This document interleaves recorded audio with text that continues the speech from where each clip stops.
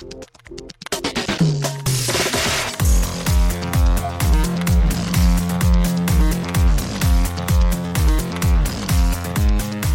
and welcome to Too Fast, Too Forever. All kinds of family, we chose this one. This is episode 204, The Fate of the Furious, Lap 9. I'm Joey Lewandowski. I'm Joe too, and this episode is brought to you by Jacob and Jacob, the ice cream makers. In 2011, two uncompromising, passionate people with a passion for taste agreed to make ice cream from the best Michelin-star restaurants in Europe available to everyone. Shout out to Jacob and Jacob. Jacob and Jacob ice cream. It looks pretty good. Shout out to them, and welcome to Too Fast, Too Forever. After the break, we'll be joined by Brian Slumber Party Late Night Rodriguez to talk about Fate of the Furious. But Joe, extracurricular activities, what have you been up to since we last recorded? Last weekend, I took Rachel to Legoland, New York. I had planned to take her because she really likes Legos. I surprised her because her parents actually wanted to go with us, and I didn't tell her that they would show up, so we arrived in New Jersey on Friday, and they surprised her at a restaurant and just joined us. And so Saturday we went to Legoland, and it was a whole lot of fun. They had obviously a bunch of big Lego buildings and stuff, and there's rides. I mean, mainly it's an amusement park for kids, but I think it's a fun thing. So is it indoor or outdoor? It's outdoor. It's okay. an actual amusement park. In the city or not in the city? It's in Goshen, New York. We were staying in New Jersey. Was it Ramsey, Mahwah? All right, my old stomping ground. Sure, yeah. Yeah, right under. I saw Ramapo under the thing, so very close to there. Yeah, so it's on a big kind of campus place.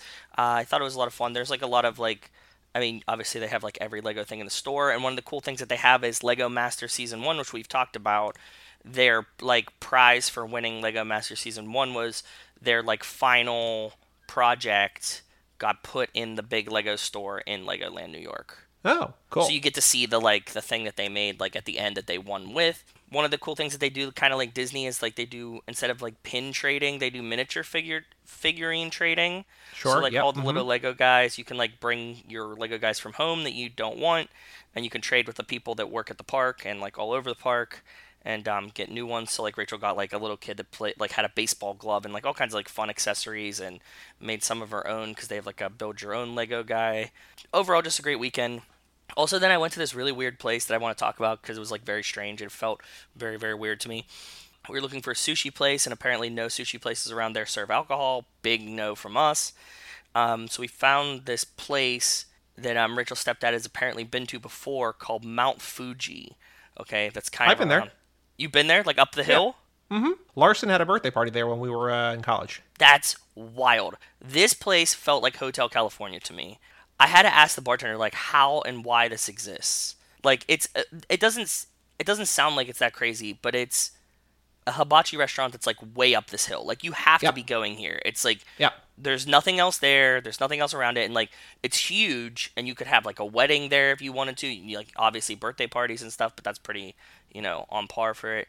But it's, this huge place. I asked the bartender, what this was, and he said, in the 80s, it was, a motel, and then this guy bought it, and, because he had a hibachi restaurant, and you're no longer allowed to, build anything on this mountain, so it's, the only thing on this mountain, and it has, all these panoramic windows, and it's just, it was awesome, but it also feels very weird, I felt like it was being run by a ghost, and I also don't know if it's real or not. You confirming that you've been there as well is helpful, but if you told me, no, I've never heard of this place ever, what are you talking about? I wouldn't not believe you. That was pretty much it. That was my weekend, watching sports and stuff. How about you? I put this on Twitter, so you might have seen this, and some listeners might have seen this, but I went to the movies last Thursday night and had quite an ordeal. So no, I didn't see this. Tell me. I see oh, yes. I did Venom see this. 2, Let There Be Carnage, which is really fun. Yes. And it's in the Dolby Theater, so it's great sound and everything, whatever. Yep. After that movie is over, I have tickets to go see a ticket to see Titan, which you've been waiting for. Which I've been waiting for. And so I go into the theater, and the sound sounds like it's in stereo rather than all around. It just sounds kind of like it's through a tin cup.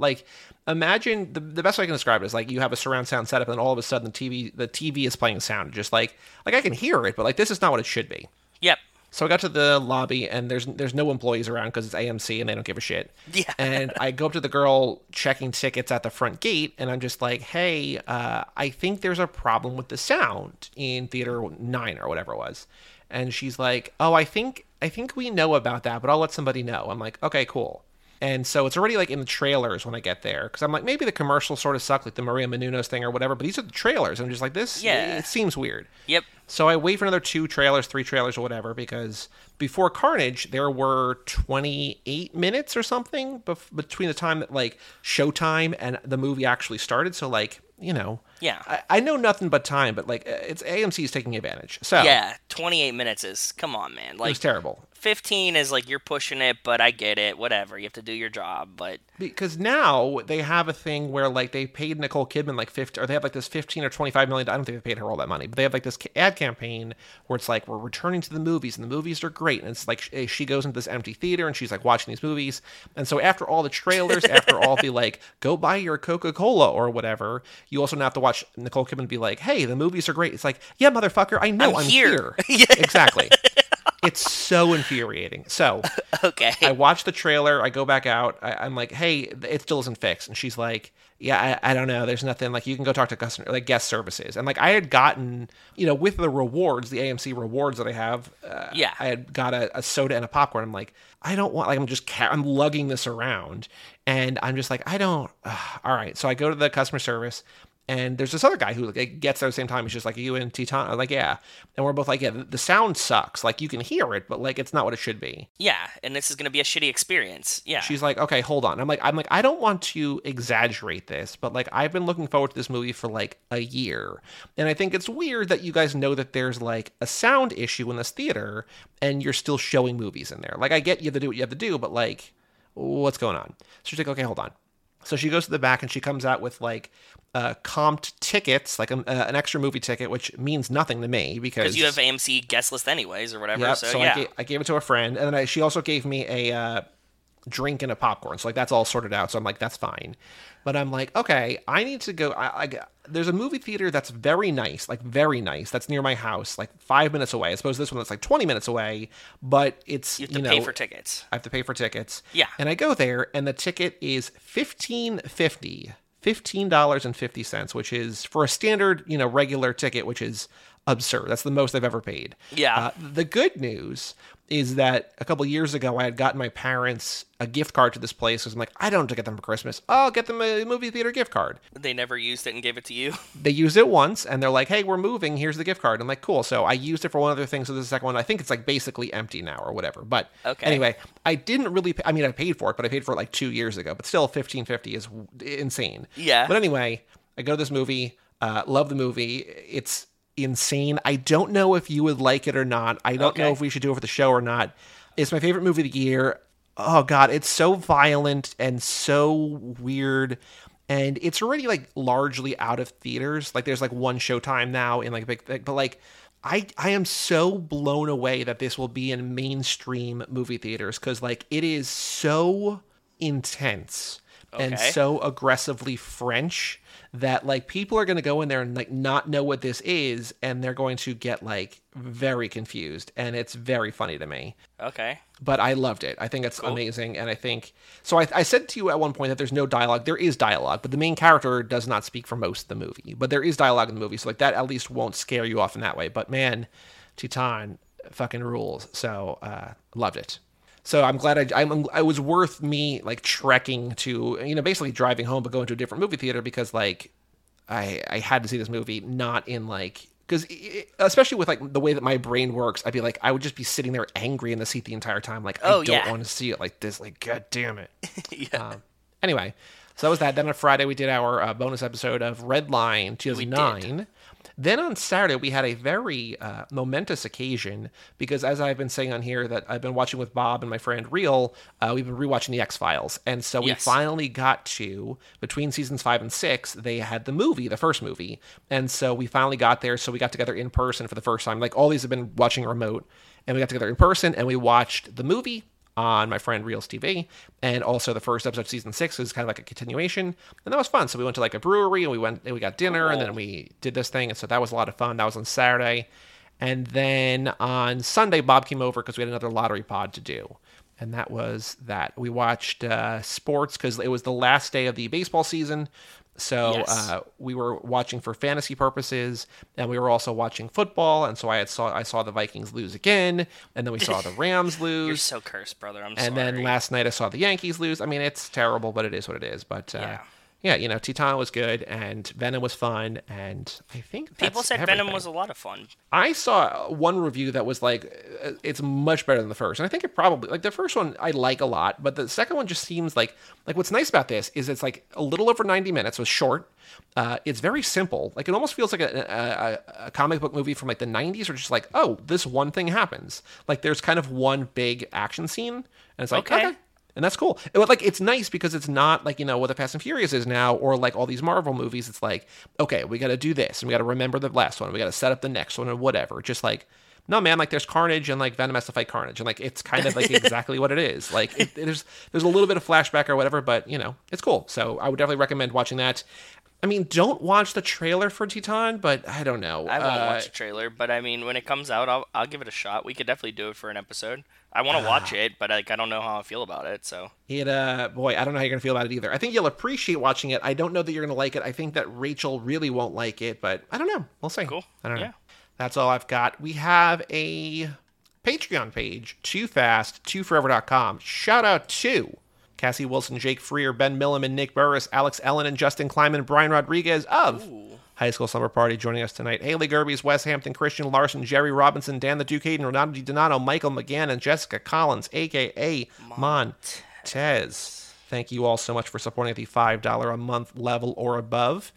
On the last bonus episode, which will only be on the Patreon, so just go do those things, we announced the themes for 11 and 12, laps 11 and 12. So 10, we haven't even started yet 10, but they've known these, our patrons have known these for months now, if not a year. Yeah. And now they know themes 11 and 12, and Wes is already sending us notes about things. I mean, I don't think Wes is in a $10, but he's like, he knows things that we could be picking. So, the takes guesses and stuff. Yeah. So, it's all coming together. But yeah, toofast2forever.com if you want access to that and just be in the know. Be one of the cool kids. toofast2forever.com. We also have an email address, family@cageclub.me. And Joe, I sort of buried the lead. New $5 patron, meet Lane Middleton. So Lane has emailed in before.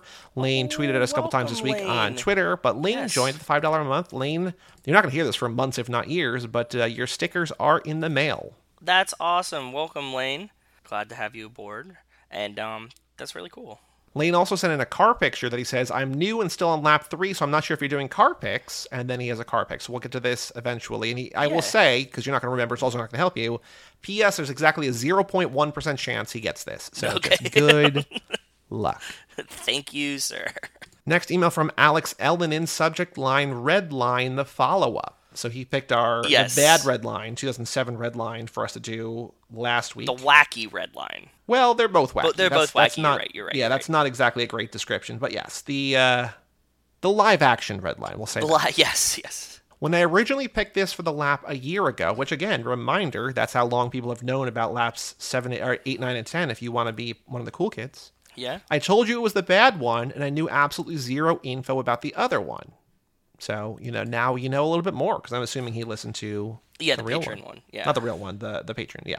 Says, I couldn't wait. So this is a two-part thing. I couldn't wait to the plane ride. Special shout-out to Joey for busting his hump, so this one got posted a day early on the Patreon feed. Because Alex was like, hey, I have to take a plane ride on Friday morning early. If there's any way you can edit this for Thursday, that would be great. And I'm like, all right. And so I did it. And so then he just listened to it on Thursday night. So he couldn't even wait. But I mean, I appreciate that, That's cool. Supporting him. So yeah. Supporting him, supporting us, so on and so forth. But he doesn't talk about our reactions or if we did justice or not. But, I guess that's fine. So you're welcome, I guess. Or the wacky... I want to know if he knew the fucking backstory to this wild shit show that happened, but... All right. And then our last email is from Wes. No subject line. What up, fam? What up, Wes? How are you doing, buddy? Says, nothing important to share today. Cool. Off to a good start. I just haven't written it in a while and figured I'd send in something. Thank you. Drea was an excellent guest, and when I went to look for her podcast episodes about Fast and Furious, I realized I'd already listened to them. Her show, Maximum Film, used to be called Who Shot Ya?, and I listened to their episodes sometime last year. That's cool. He says, I just read that they changed their name to distance themselves from any misconceptions about making light of gun violence. That's tough to do almost 200 episodes in, so I salute them for that. I always tell people, if they want to listen to a good Fast and Furious podcast, listen to Too Fast. But if you're already here and want a little taste of another show's perspective, theirs is a good one to check out. I'll also recommend Out Now with Aaron and Abe. I'd not heard of them before you guys did your cross-promotion, but I liked their episodes as well. And I'm not just saying this because you had these people on your show. There are a lot of bad podcasts and podcast episodes about Fast and Furious out there that I will never recommend. Just trust me on that. Wes tells us about all the stuff that he listens to, and it's many, many, many things. So those are glowing recommendations. Thank you, Wes. Since I do have one gripe, though, I don't think it's that weird to name a kid after a living person, even if they're not family. It's certainly not common, but not crazy. My brother is named after my dad's best friend, who's still very much alive, and I have a friend in Arizona named after a friend of her mom's. I think the bigger issue is they kind of painted themselves into a corner with that whole tribute. Most of us know was meant to honor Paul, but calling the baby Paul doesn't make sense in universe. And if you're watching these without knowing the Paul Walker story, calling the baby Brian as a dramatic reveal is kind of weird. Overall, just kind of falls flat, and let's be honest, the baby should have already had a first name anyway. I agree. And I think that's kind of my, that's ultimately the gripe, right? That, why didn't you call it Paul, but you can't call Paul because Paul doesn't exist in Fast and Furious? Yeah, right. We've talked about that. I get that, but, I don't know. Yeah. It's still goofy. Still goofy. Yep. Also, I want to shout out, Lane was just like, hey, I'm 6 laps behind, but I had this idea about the thing. You're like, oh my God, that's such a good idea. I'm like, we talked about it. I'm sure I was waiting, as I replied that, I was like, I don't remember talking about this. And then I was like, I'm sure that Joey's going to come in here very, very soon and tell us, of course we've talked about this. Pretty sure we talked about it more than once. We probably talked about it on here and also on Nate's podcast. And also, shout out to Ben Milliman, who resurfaced from the dead. He's been busy, but he tweeted at us. He did the Lego Charger and added actual lights, which looks amazing. So they sell these on Amazon, and I've seen them for other things. But yeah, you can. Well, I mean, maybe he made his own. I'm not sure how he did it. But Isn't he an electrician? Yeah, that sounds about right. I think. I know that Justin does HVAC, but I think Ben's an electrician.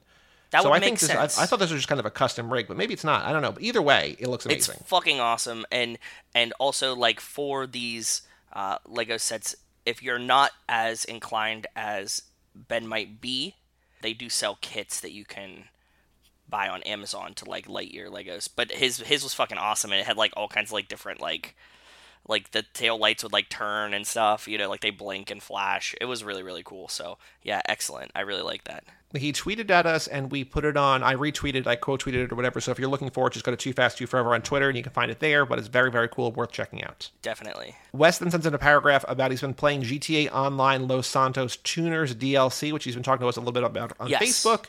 I'm going to skip a part of it, but he says, I've always thought if anyone was going to go do a good Fast and Furious video game, it would be in the style of GTA. Yep. Because FNF can't be just about racing, but so far this isn't quite it. Says I tried one street race the other night and it did not go well. I was inches from the finish line when I guess it ended because I got a DNF, do not finish. It wasn't a drift race, but I was looking a lot like Sean on his first night in Tokyo. I'm having a lot of fun just flying through the streets in my car, but I guess it was worth the $10 I paid for it. Yeah, that's cool. I mean, we played Crossroads, and Crossroads seemed to be a different demographic and type of game. But if you wanted a Fast and Furious game, I too also imagined it as essentially a Grand Theft Auto skin, right? Yeah. Talking about Rock Band reminded we saw Kiss last week, and it was incredible. Oh, I'm jealous. I like them fine and know a lot of their songs, but I'd never consider myself a fan. That being said, it's one of the best shows I've ever been to just due to sheer spectacle. So he sends a picture. Oh, let me see. Because they did some face painting, I've so I'm going to send this to you. Kiss is fucking awesome live. And they're old now, too, dude. They're, really, really old. But, I mean, hey, Gene Simmons. My friend saw them. It was for one of his friends had a birthday last week. He's a huge Kiss fan. He saw them in the 80s without makeup, which I think is their Unmasked tour, maybe. So this is the first time seeing them in the face paint, and it's all he's talked about for months. We watched Kiss Meets the Phantom of the Park in preparation, which is a very bad movie, but fun to watch. Then a Kiss doc, and then Detroit Rock City, and then played some Rock Band. This picture is great. this other email. He says, I meant to include a picture of us getting ready. They all wanted to paint their faces, which I have a long history of doing as a juggalo in my younger days, so I was all in. But no one else wanted to do the white paint, so this was us. Actually, we didn't see a ton of other people with face paint, and a lot of other people who painted their faces did the same thing we did. It's still fucking awesome. Yours looks great. Like, they did a really, really good job. I can recognize who everybody is, so it's awesome. Mrs. West is the star child. Ace Frehley is, I think, the cat, right? And then Gene Simmons, and I forget who the last guy is. Thank you, Wes, for emailing in. Yeah. If you want to email in, family@cageclub. Of course, he ends it with, that's all, stay furious, Wes. So yeah. If you want to email in, family@cageclub.me. Love hearing from everybody, or just tweet at us or whatever. Yeah, we'll find it. family@cageclub.me. Joe, on the streets, news about the Fast and Furious, anything you have seen in the last week? I feel like there's something, I didn't write it down, I'm trying to remember what it is, but anything you have seen in the last week? I have something to tell you during the minute that is kind of like this, but I don't want to spoil it. Well, then without further ado, let's get to the minutes. Okay. The Too Fast, Too Furious minute 30, a minute I called, let's see what this thing can do. The car isn't important. What is important is the package I left in the glove box. The first team back here with the package will have an opportunity to work for me. What do you say, we got to audition? Nobody's got a gun to your head. That's it. Driver's licenses. Pass them up. Before Christmas, guys. Everyone said go! Go! Go, man! Go! Come on!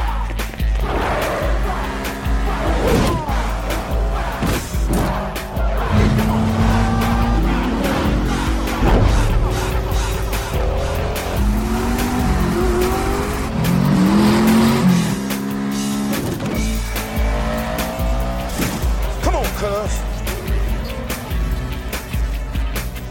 All right, let's see what this thing can do.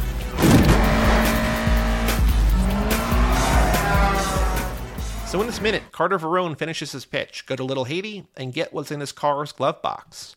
As Carter walks away, Monaco collects the driver's licenses and the race begins. Brian and Roman lead the pack back to their cars as they leave and begin the race. So actually, as I'm reading that plot and overview, I have a couple other trivia questions I think might be more difficult than the one I have, but we'll get to that at the end. I had the same thought. Okay. Do you want to hit me with the whatever you're just saving for me, or do you want to save that for later? I was just on John Brooks's Hard to Believe podcast with Brian. Part 2, yep. Mm-hmm. As well, and I was talking about it before. And we were doing the second part of this movie quest that he's on right now. We were watching End of Days with Arnold Schwarzenegger. Have you ever seen this movie? Uh-huh. So I'm watching it, and it's about, like, the devil actually, comes down to New York and blah, blah, blah, blah. It's the... Well, actually, I haven't seen this, but I know about it. But yes. Yeah. Okay. It's, 1999 becoming 2000. It's like a weird, goofy action movie. It's actually pretty fun. Brian and I really enjoyed it. And it would really nailed the feelings of, like, 1999 going into the millennium. And it was funny to watch, not thinking about that for a very long time. There's, like, a guy that's, like, part of, like, the Knights Templar, kind of, that, like, is trying to, like, kill this woman that the devil's trying to impregnate, and, like, the head guy that's trying to stab her is Mo Galini. And I'm, like, looking, and I'm like, I recognize this guy, and you know who he is? He's from Too Fast. Yeah, he's the henchman Ejectocito, cuz, like Enrique. Yep. Mm-hmm. So, that was my fun, like, Fast and the Furious crossover that I saw in the past week, because I mean, I know John was, we were not, he did not ask me to join him for this movie because Mo Galini was a background character in this movie as well. But when I watched it, I was like, oh my god, it's the henchman from Too Fast. So I was very, very, very excited about that. Cool. You can hear me get really stoked on it at the end of the episode that we recorded with John, if you want. Yeah, that'll probably be out tomorrow as this comes out in the main feed. I'm guessing that's out next week. So yeah, if not, so too. Then soon. But so a couple notes in this minute. I was honestly stunned how quickly action happens. Yeah. Were you surprised or were you not surprised? Jarring, more so than how fast it happens. It, like, the cut between, like, okay, go get the cigar cutter, and, like, her collecting the licenses, and then, like, run in-car speed. Yes, because I think, not that these movies are lacking in action, but when we break these down by minute, It's like, oh, there's actually a lot of not filler, but like connective tissue, right? Yes, Where it's just yeah. like, here's what's going on or whatever. And here, Carter stops talking. Yep. And Monica's like, okay, give me your licenses. And they're Collects like, all of them. go. Yeah. And then like They say 3 go. seconds 3 seconds later they're doing 90 down the freeway. And it's like, whoa. Yeah. It's not good or bad. Like I think it's actually kind of fun, because there's less downtime. Yeah. But in terms of like doing the minutes, I'm just like, okay, so I'm expecting there to be like a little bit of like a build up or whatever, and like next minute's going to be the race. And like not only is next minute not the race, but like we're like 20 seconds into that. Yeah, because we're always like, oh, we're like right close to this set piece that's coming, right close to this set piece that's coming. I agree. I thought that there was definitely going to be more conversation before we were just in the cars flying down the freeway in this one. But yeah, we're already 20 seconds into the driving down the freeway. It's not like wildly far off. Like I thought there would have been like an extra like 30 or 40 seconds. So like in the grand scheme of things, that's nothing. But when you're going minute by minute, that's a lot. Like we're way faster. We're way closer here than I thought we were going to be. So that was surprising in a cool way. Did you notice that Monica looks nervous? So Carter does his thing, and then Roman kind of grumbles, and I can't hear what he says, but he's just like, clearly Roman's not happy, right? Yeah, because they're mad that they have to like audition, kind of. Yes. Because even Fabio is like, what, we got to audition? And Carter's like, nobody's got a gun to your head. Yeah. And so Roman says something, and I wonder if it's her just, like, nervous that Carter's going to go off, or that, like, Roman's going to get her found out. Like, there's a lot of reasons, but I don't know if I ever noticed the, like, nervousness that she has in this minute. I don't think that I've ever noticed the nervousness either. Did you see it this time, or is that not something you were paying attention to? No, I didn't pick up on, like, her nervousness. I don't know if it's, like, she's trying to actually, in acting, like, collect the licenses. But the nerves would make sense for many reasons, you're right. And, I think mostly it gotta be that, like, Roman gotta keep his mouth shut, right? Yeah. You're right. Like, you're dead on. So if she is nervous, like, Brian's gonna be fine. The other guys aren't in on it. The only person that could really, like, blow her cover is Roman. So she must be grumbling or anxious that Roman might, like, say something fucking stupid, and she needs to, like, get them out of there as quick as possible. Right. I've seen her be nervous in other parts of the movie, and it's usually around the same thing. Like, Roman stealing the cigar cutter at the end, her being like, where were you this morning? I was with my friends. All these kind of things. So, like, because it feels like, she has been so careful in cultivating this whole thing, yeah. right? And it's just like, I can't believe that this idiot is going to blow my cover because he doesn't want to be like, he doesn't want to go do an errand, even though, like, he was brought in like, hey, do whatever needs to do. It's just like, you're getting your record cleared. Just like, don't screw around, right? But he's a criminal, right? Like, she knows that Brian, like, brought him in and he was a criminal, and he's not, like, trained. He's not everything. So it makes sense. But technically also Brian's a criminal too, right? Like, there's all kinds of criminals. There is, but Brian was at least, like, trained and also undercover at one point. So, like, Yes, yeah. He knows the complexities of that. I also like how impatient she is in collecting the licenses. Like, she's like, all right, pass them up. And then, like, they're, like, reaching for their wallets. Like, we don't have all day, boys, or whatever. Just like, yeah. Give them a second. Like, I know that, like, the race is literally about to begin, but, like, it's so fast. Again, another thing that, like, implying speed. And then I never realized that, like, they're driving without the license. Like, not that they're going to get pulled over, because, like, they're going to outrun the cops probably anyway, but, like, it's just another added level of danger that they're driving without a license. I was thinking, like, realistically, how many of these guys have their licenses? Like, why don't we get the Dom answer of, like, can I have your license? He's like, who got one? Like, that shit's been long gone. Like, I just run from the cops always. And, like, maybe I got caught once, but, like, right? Because doesn't, like, Braga Gal asked for it in Campos... 4, yeah. Yeah, and he's like, I don't got a license. She's like, the license is for him, the phone number is for me. The fingerprint. What, car-wise, detail-wise, what did you notice in this minute? I saw something that you also noticed, so I'm going to get that one off the bat first, is that Roman somehow has this, like, blue rectangle keychain, like, he just, like, rented this car, like, while he's driving. I thought that was very strange, but I'm glad that you noticed it as well. I got the license plate of the Yanko Camaro, because that pulls in front. Every single car that they pass seems to be silver for some reason.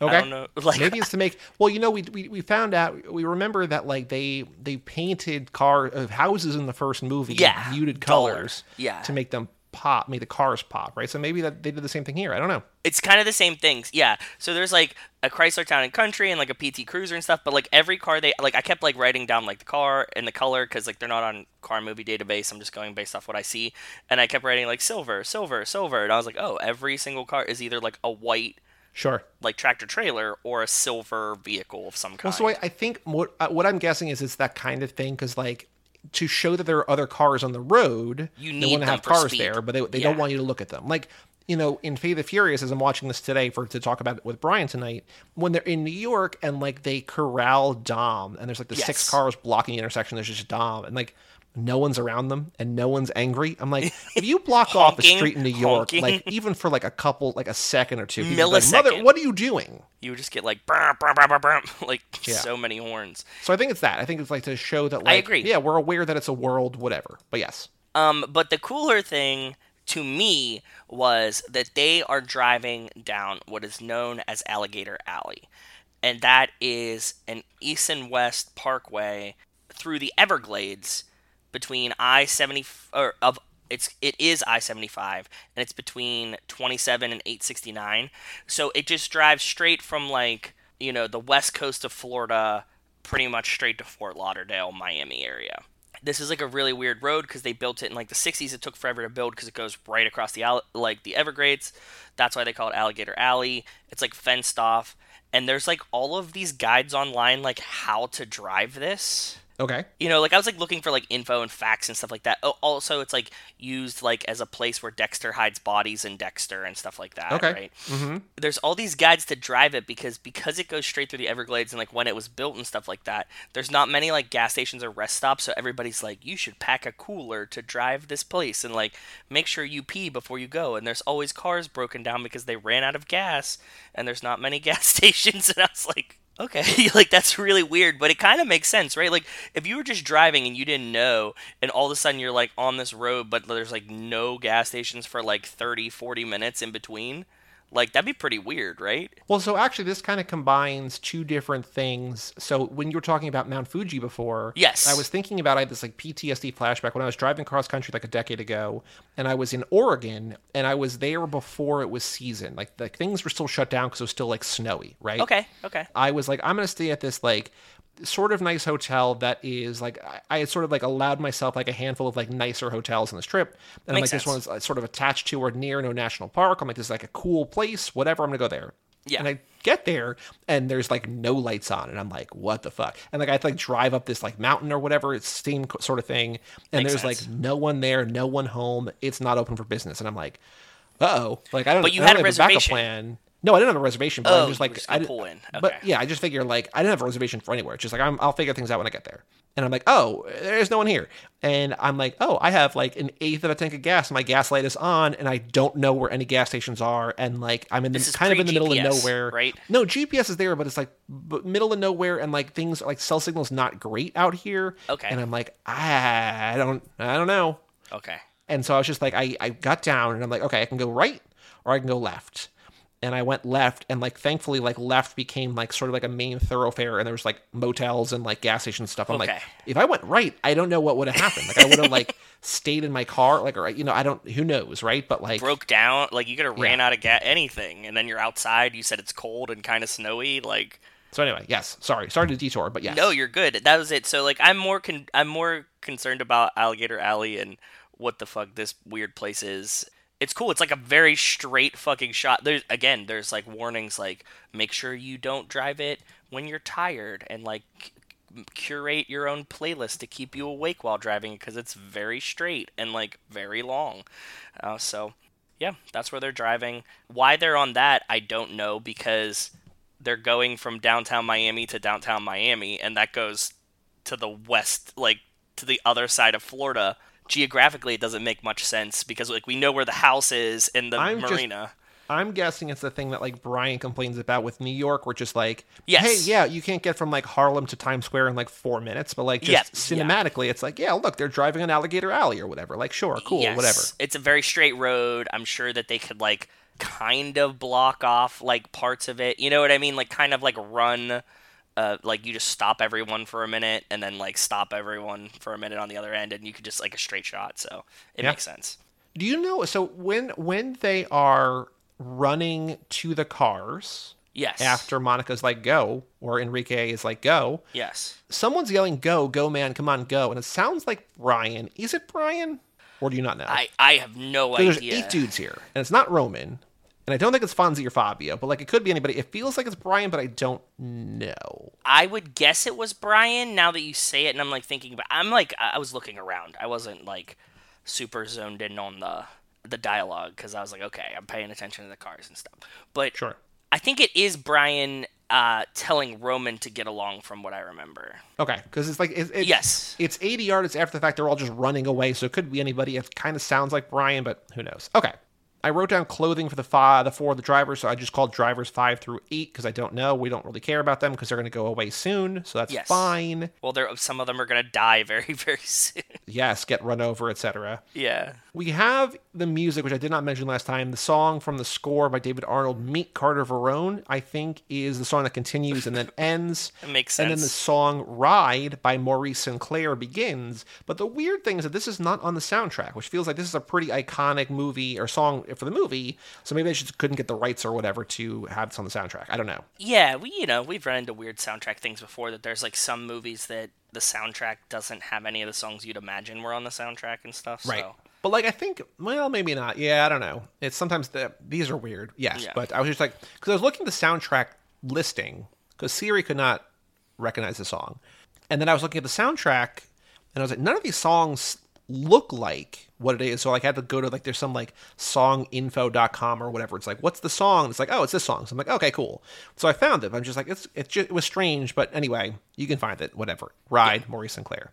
So the trivia question that I have, which I think is easy for a couple different reasons, but where in Carter Verone's car is the hidden item the drivers are aiming to retrieve, which is in the glove box? But I'm thinking now. But remember, it's not actually in the glove box when we get there. So we could say, where does Carter say it is, which maybe is a trick question. Yeah, because remember, it's actually in the center console. Remember? Because Right, doesn't he yeah. like check the glove box? He's like, oh, check the console. Yeah. So, okay. So that That might makes the actually be a good question way more difficult. Because I was also thinking, like, how ahead. many drivers participate in the race, which would be 8. That's a good question. Or, and this is something like we had in the first movies quiz, where like Mia counts the money, right? Like either what does Monica collect or who collects the licenses. That's what I was leaning towards, but now that we've established that the glove box versus center console thing exists, I think that this would be fun to be like, where does Carter Verone say the thing you're looking for is, like the package that he's missing in Little Haiti is, and when the minute that he breaks the window and goes in, we can be like, where is the package actually at? And do the reverse question. And then it gets very confusing, and you scroll back up to make sure that you switch them and have them the right way. And that's what I'm thinking in my head. So then where does Carter Verone say the hidden item in his impounded car is located? And so I changed the first answer now to be in the center console, in the glove box, in the trunk, or under the driver's seat. And the But answer all of is those are great answers, too. Like, what that's he says really... in the glove box, yeah. He says it's in the glove box, yeah. So yeah, we just have to remember in 6 weeks or whatever, or maybe not that far, but We won't whenever we forget. get to this next thing, use these same answers for basically the same question but reworded differently, right? With a different actual answer. Yes, yeah, exactly. Same answer, same layout, everything. He says it's in the glove box. It was actually in the center console. Check the center console. Minute 30, let's see what this thing can do, which, as you heard in the audio, is a line that Brian says about like testing out his car on the open road. Any other notes about the minute? No, I like I said before, but like it's so weird that Tyrese didn't take this keychain off or put a real keychain on this thing. It looks like such a fucking narc car. Well, if it you looks have like just one blue keychain that's like like Mitsubishi Eclipse Spider, like written on it. You're like, that's clearly not your keys, right? Like, it does look like just like this is the Avis company car or whatever. That's what I'm right? saying. Yeah. Or like, you had all the keys hanging in a key box and you were like, okay, which one is this? And you label the key as opposed to having like, like Barstow like on a keychain, right? Like, wouldn't that be like much cooler? Yeah. Barstow, Ghetto. Exactly. But I'm saying, like, you know, you would have a keychain that would be like something like your keychain doesn't have just like labels on it. You're not a fucking janitor, so like. True. I don't know. Yeah, Monica's like, all right, pass your driver's licenses up, and also let me see your keychains. Make sure you're not a narc. Yeah. And you'd Wait, be like, ooh, I know that you're a narc. Why am I doing this? Oh no, I foiled myself. All right, let's take a break. Bring in Brian and talk about the fate of the Furious.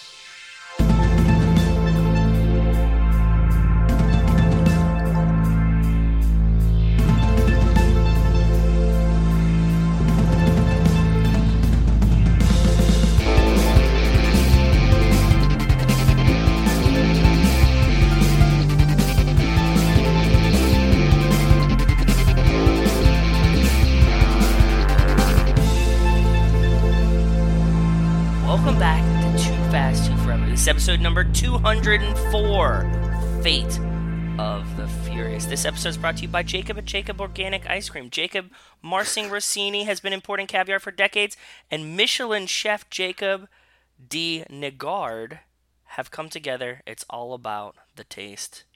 Shout out to Jacob at Jacob Ice Cream. Well, shout out to Jacob, and welcome back to Too Fast. As teased before the break, we have with us Mr. Slumber Party, Mr. Late Night, Brian Rodriguez. Hello, Brian.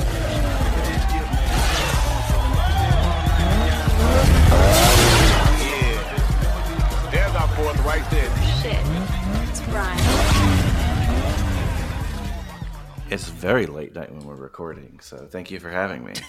It is. Now, I just found this out 10 minutes ago. My sister just sent this to me on Instagram. I just sent it to you guys on Facebook. Okay. Casey Musgraves was on SNL this past weekend and apparently wore the exact chaps that Suki wore in Too Fast. Oh my god. That's insane. Not the same style, not the same company, the chaps. Like, literally hers. What? So, How did yes. this happen? How did this happen? I do not know. I got nothing.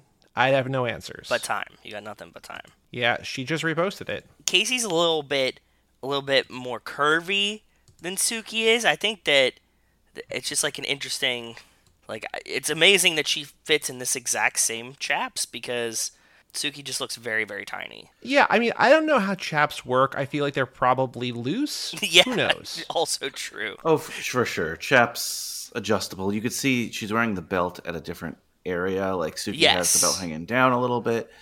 Casey has the belt a little up. They're wearing also different things under the chaps, so maybe that changes things. I don't know.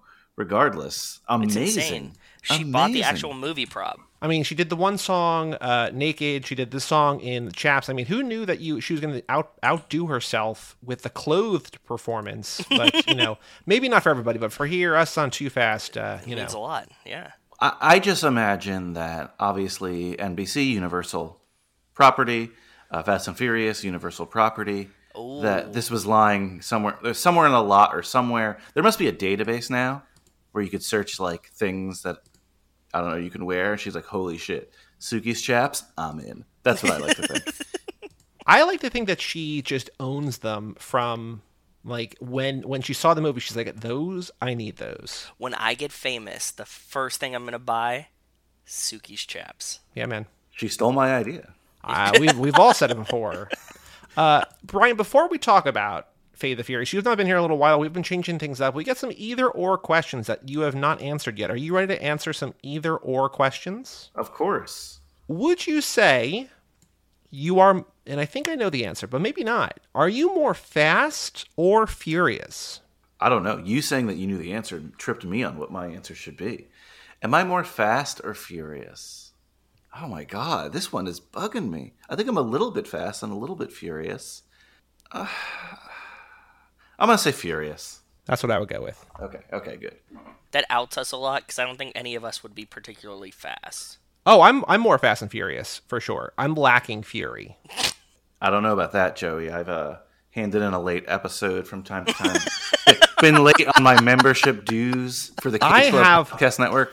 Absolved myself of all of that. That's why I'm like, hey guys, last year and a half, you just do it yourself. It's all good. And then half the shows just left the network, but True, yeah. That's not a coincidence that I'm like, hey, you guys have to do your own work. They're like, well, I guess we're wrapping up the show. Also, I've maxed out the Cage Club Podcast Network Black Card way too much, so apologies. We don't have to pay those bills, right? That just is like fun money. Exactly. We've talked about this. I'm sure we've talked about this. We just don't have an... Well, actually, no. I'm going to save this for a later thing because I'm going to be vague about it. We'll get to it eventually. Not today. Okay. Here's one ties into this movie. It'll be a nice, launch pad maybe for the conversation. Are you more a fan of Charlize Theron's hair, Cypher's hair, in Fate of the Furious or F9? Let me look up the F9 photo. It's like the Karen... The short bob. Oh, yeah. Duh. Okay, so I did have a lot I wanted to talk about. Well, maybe not a lot. But I had some hair notes for this. Sure. So it's great way to start. The film Hackers, which I've covered on my podcast, High School Slumber Hack the Party. Planet. Hack the Planet. Angelina Jolie's character, fashion icon from that movie. A lot of this Cypher takes from that character. Well, one, they're both hackers. Two, similar hairdos, right? So yeah. I like it because it pays homage. So I'm going to go this one. I'm going to go this one rather than Fate of the Furious. Okay. The Karen and Fast 9 one. Oh, you so you like Fate more than F9? I like yes. Okay. Yeah.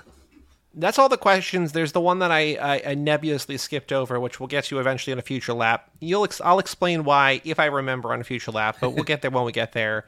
But we do have a question to kick things off. So all lap long, because this is the lap of F9 that we finally got to see F9, we are finally aware that Jacob exists in the world, that John Cena has been running around behind the scenes all this time, doing his own thing with Mr. Nobody, without Mr. Nobody, whatever.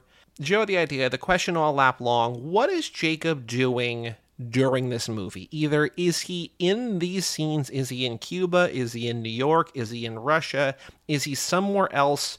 We are chronologically as close to F9 as we're going to get in the main franchise, so like things are probably pretty similar to where they are at the beginning of F9, but maybe not. But Brian, where do you think Jacob is at the start and the end and anywhere in the Fate of the Furious?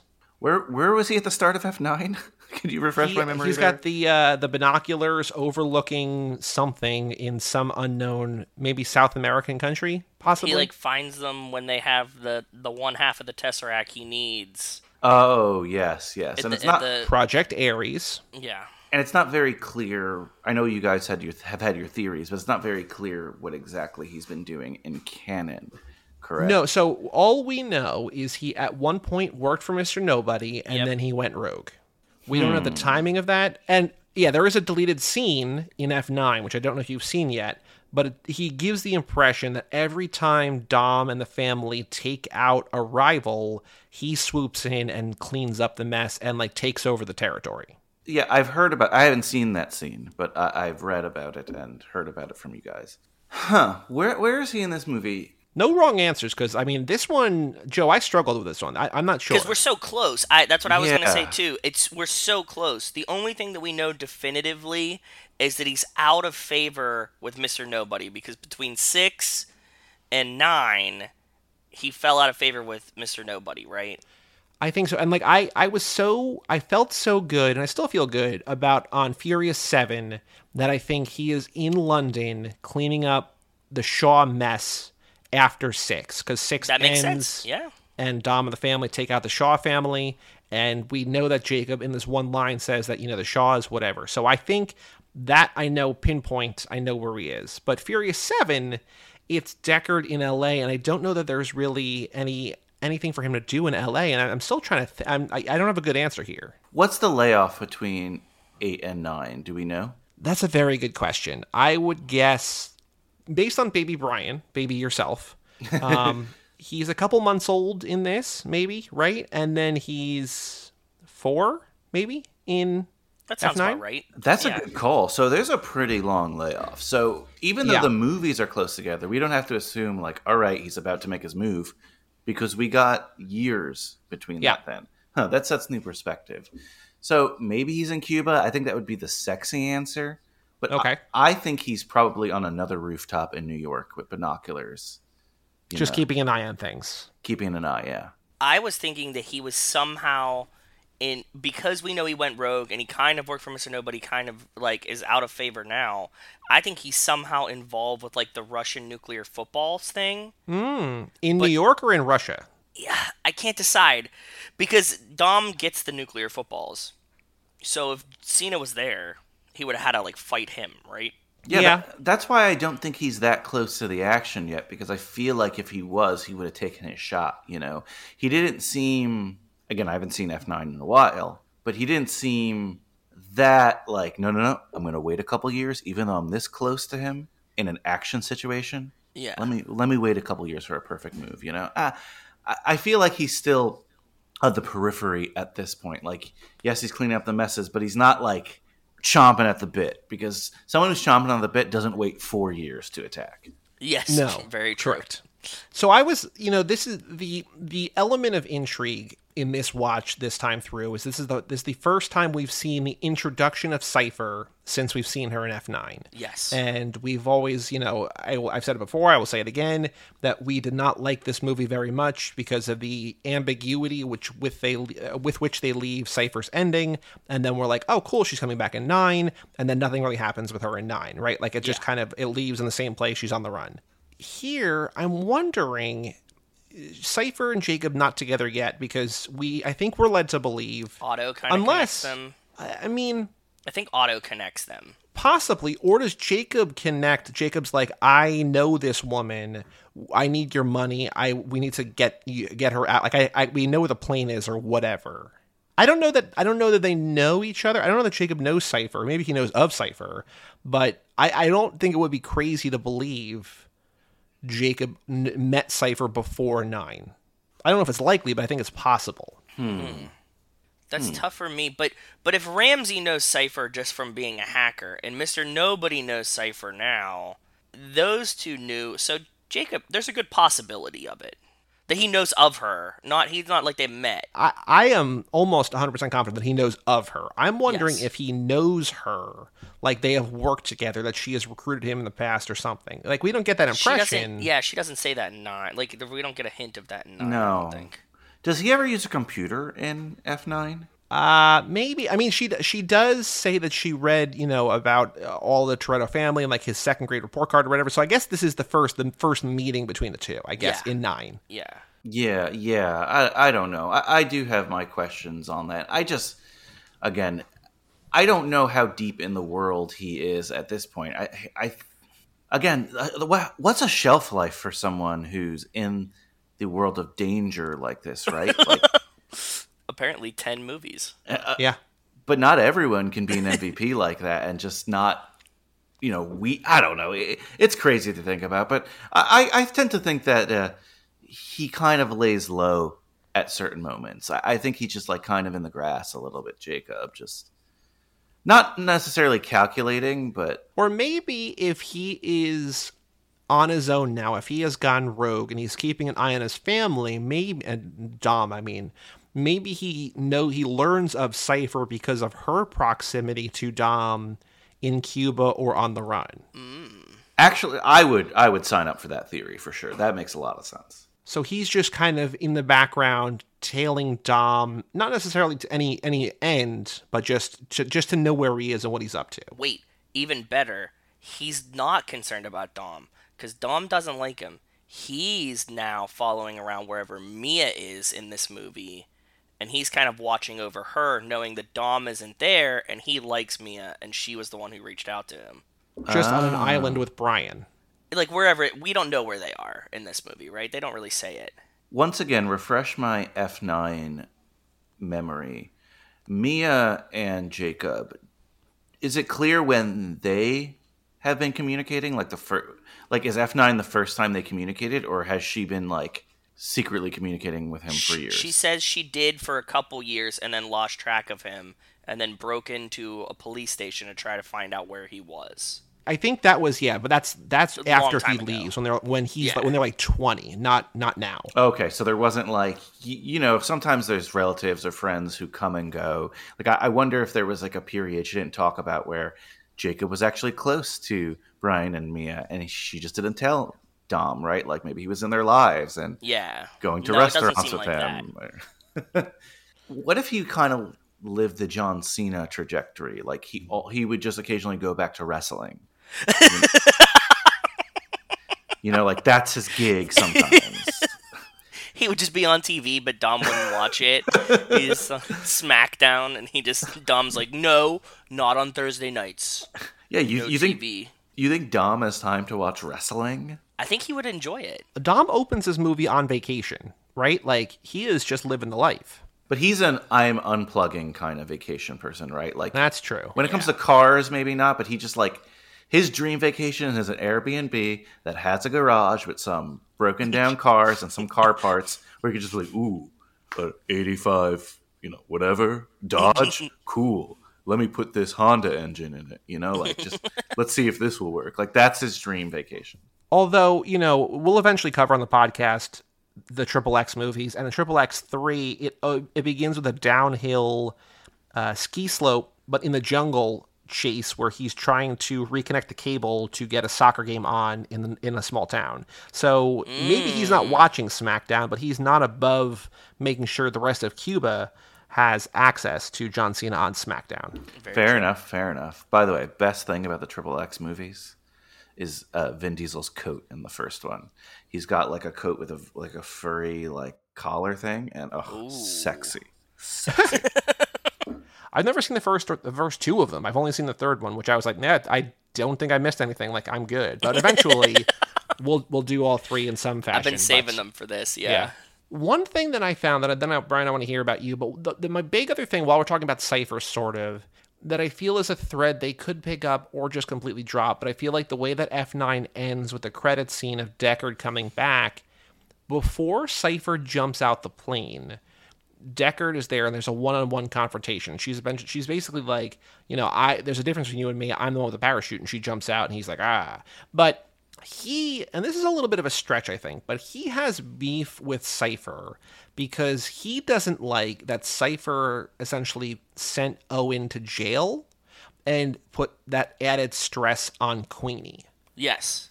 And so that's a little bit of a weird kind of domino effect. But I wonder if Deckard, because we're like, how is Deckard going to come into play after 9? Is he going to be good? Is he going to be bad? Are he and Han on the same team somehow for, whatever.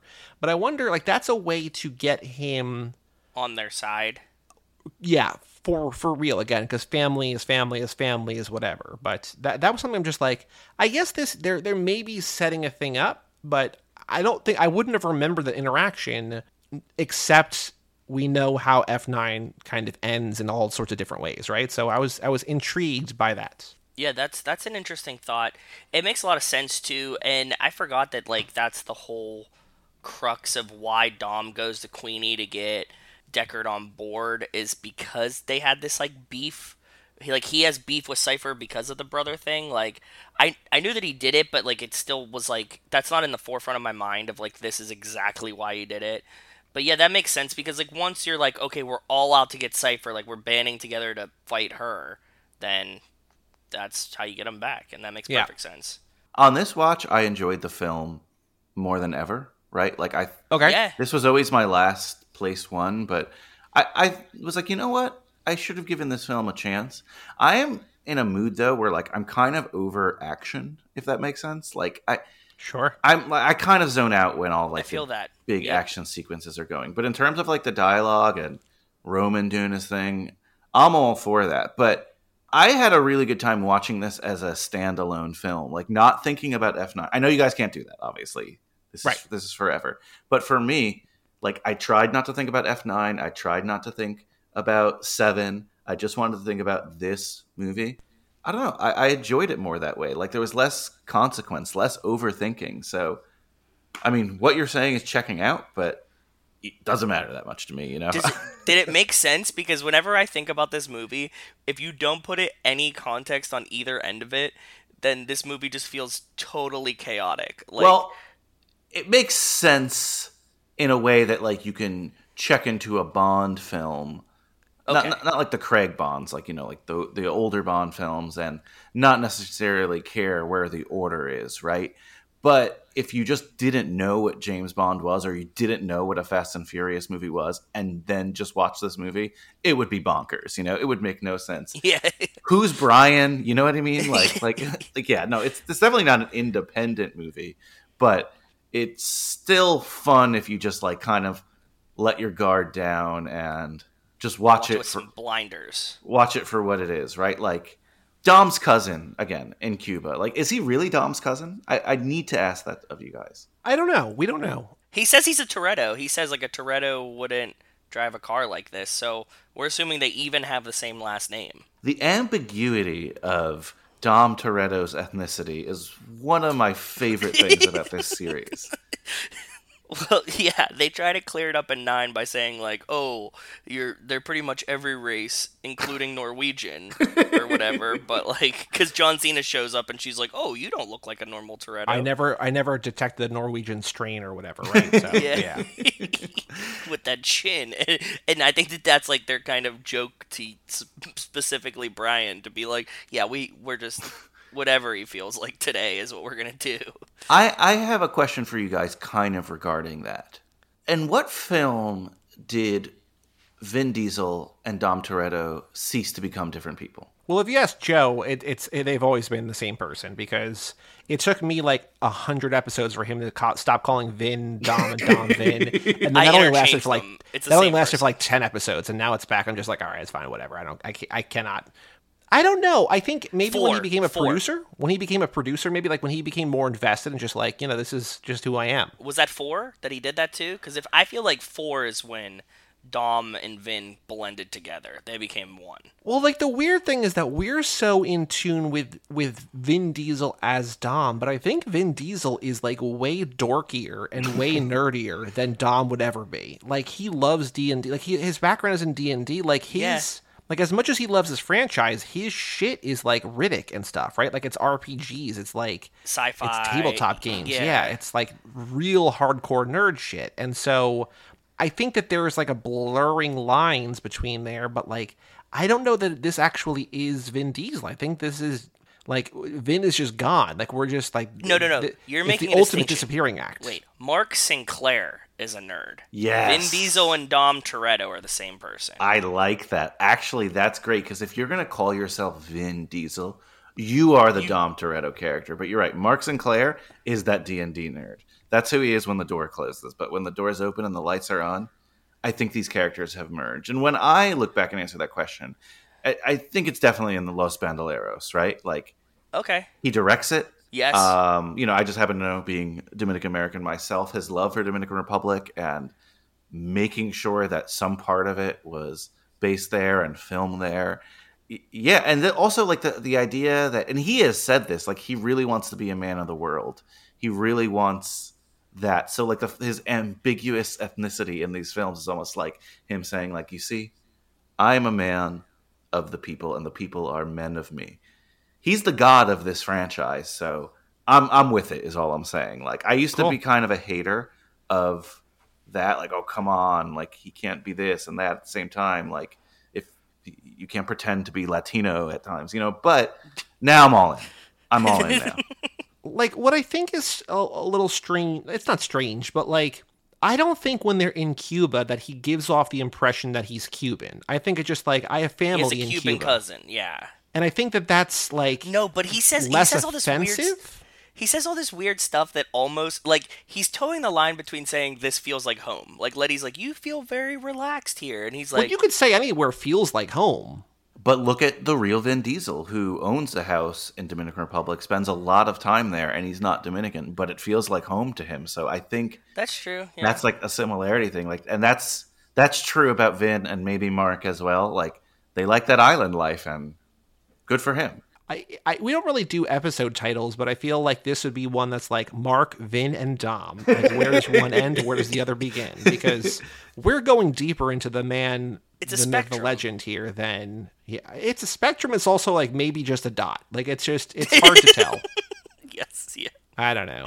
Do you think that he plays D&D with Letty when they're like... does he try absolutely to make her play? Wait. Are you saying does Dom Toretto play with yes. Letty, or does Vin Diesel play with Michelle Rodriguez? Both. That's a good question either way. I don't think Michelle Rodriguez gives one fuck about D&D. I cannot see her playing anything even remotely nerd shit like that. But do you think that Dom Toretto has ever like when they were on that island, he's like, "Yo, can we get a quick quick game in? Like quick sesh? Can we do a quick sesh right here?" She's like, "Oh God." So and he pulls the dice out of his pocket. I don't know. He just carries like he definitely carries dice. Yeah, he has like a 3/4 inch like socket and a 20-sided die in his pocket at all time. He's like, never know what you're gonna need. After he beat Kenny Linder half to death, he put a dice in his mouth. That was his calling card. Well, we could learn this in a later installment of the franchise, like with flashbacks and stuff. So on High School Slumber Party, right? We just did a film called All the Bright Places with this guy called Justice Smith. And the other day, I was looking up Justice Smith and what he's up to, what is he doing. I'm getting somewhere, don't worry. And then I remember that he was going to be in the Dungeons and Dragons movie with Michelle Rodriguez. She was going to be in the D&D movie? Yeah, she is going to be in the D&D movie. So come on, she doesn't sign up for that with some knowledge of the game, right? Well, the knowledge of the game, I'm sure she has, Mark is from Mark. Yeah. Yeah. So I had an interesting thought, and it came at the very beginning of the movie. We're talking about the Dominican and stuff. That as I was watching, Dom set up for the bootleg turbo. The Cuban Mile. No, he calls it like a bootleg turbo, right? It's the poor man's turbo, which he says he learned from the Buster. Yes. Now, if you think about it, him pulling the vacuum line and the car catching on fire is very similar to what Jacob did in the race that killed Dom's dad, right? I don't remember, did he pull the vacuum line? Like, there was like a leak in the fuel line, but I feel like Leo and Santos said like, oh, like if you pull the vacuum line, like something about the vacuum line too.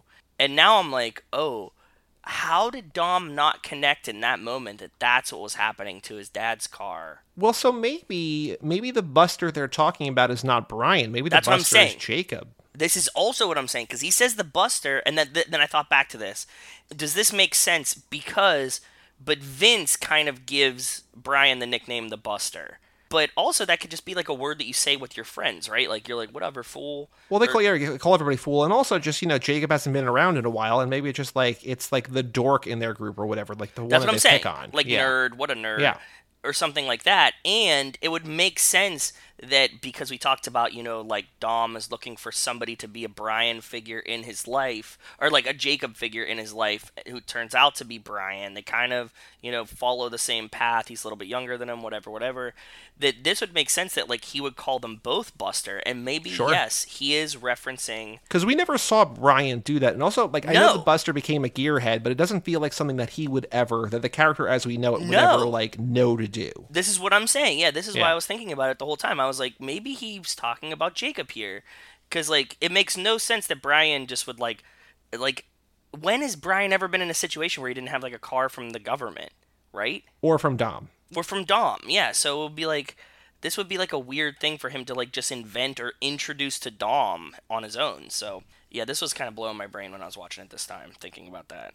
Because one thing, Brian, we picked up from Nico and Kebo when they were on was that there's a chance, like, maybe the reason that Dom loves Brian so much is that he's trying to fill the Jacob-sized hole in his heart.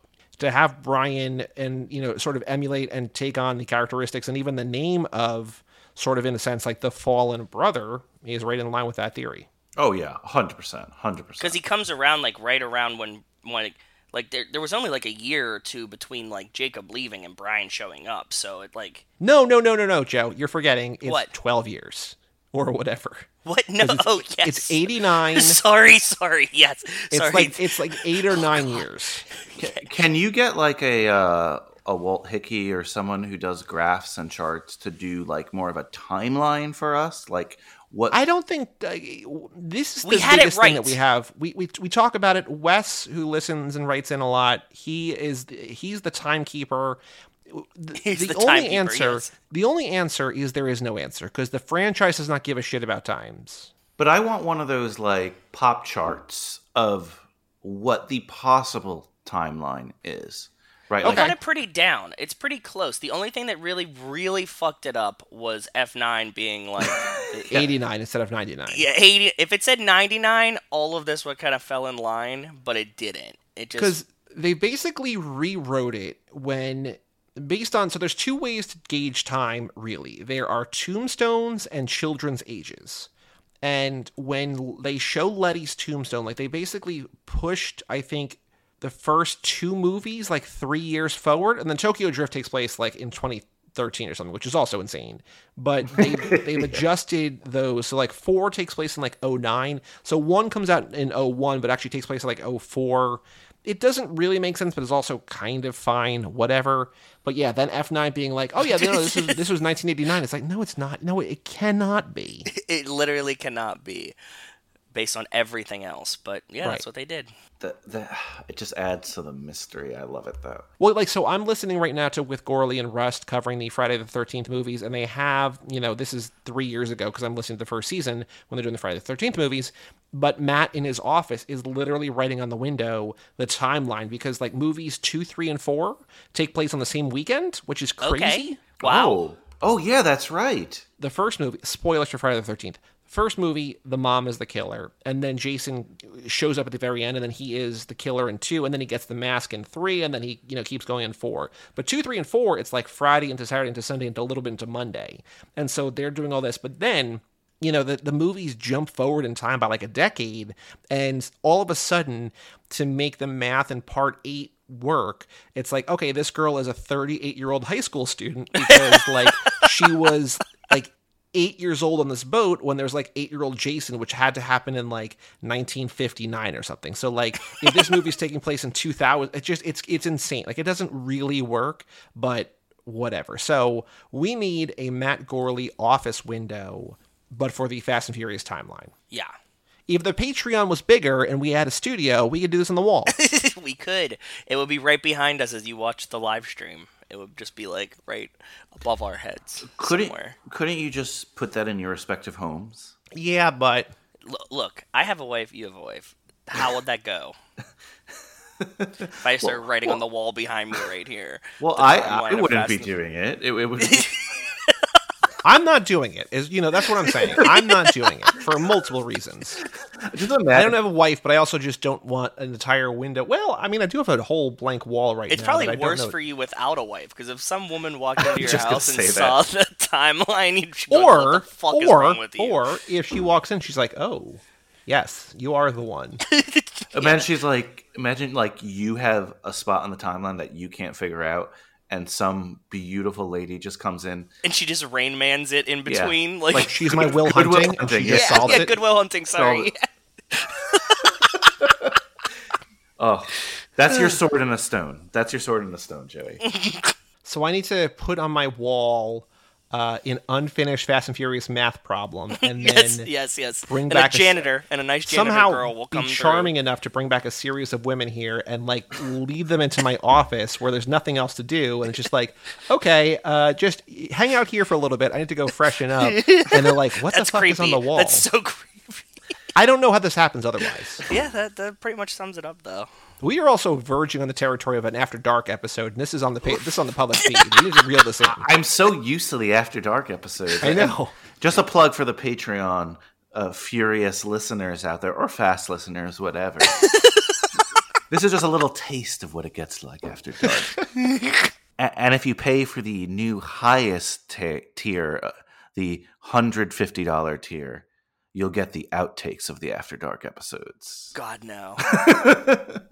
Brian, I want your opinion. This is something that I brought up in the opening segment. I want your opinion as a New York City resident. What you think of the scene in New York where Dom is stopped in the street and the 5 or 6 cars that the family are in are like cornering him, yeah. And there's no traffic around and no one is angry that they're blocking off a sort of major thoroughfare. Yeah. That feels realistic, right? Very impossible. Very impossible. That's why street racing, while it does happen in New York, it's more, 3 a.m. highway stuff, right? Like, yes. Or in the outer boroughs, it used to be pretty common. Not really where they were, not in the scenic parts. However, I'm glad you bring up this New York thing, sure, Joey, because this is something that Fast and Furious fans, as the movies were going along, as I was, actually F9 was the first one I did not see in the theater. I didn't see Tokyo Drift in the theaters, but I saw 1 and 2 in the theaters, I believe. 3, no. But from 4 through 9, you saw 9. No, sorry. 8 was sorry. We're talking about 8, right? Oh, okay, yeah. 8 was the first I did not see in the theaters from a streak from 4 through 7. I don't know. I was a little confused at this point of whether I still want to buy in or not. I did, obviously, but I was a big Brian fan. Regardless, growing up and seeing Miami and, LA in the first one, and eventually you get Brazil in the 5th one, right? Like, everyone was clamoring, like, we need to go to New York. We need to go to New York because there needs to be a New York Fast and Furious movies. Yeah, that's true. By the time we get there, they're almost too big for one city, right? Like, they have, like, scenes in 5 or 6 cities. But at the time, there was a lot of, and you could probably find it on some corny old message boards, there was a lot of dialogues of what would that New York-centric Fast and Furious movie look like? Because Mark Sinclair has a lot of New York roots, a lot of Greenwich Village roots. So people were like, oh, that would be super cool. That would be kind of like a little bit of a homecoming. I don't think he's born in New York, but I think he like grew up or in... I mean, again, he's a citizen of the world. Yes. Wherever he is, he's from. And I didn't even mention Tokyo, right? Like that one where Tokyo's sort of a character in that too. Like people wanted that New York film. And I'm glad that even though it's late, they do go to New York twice and it ends in New York randomly. And so this was going to be my next question for you guys, actually. Is it just assumed that they're always just going to have this dinner at the end, this party? And like, is there a party planning committee, you think? Like, oh.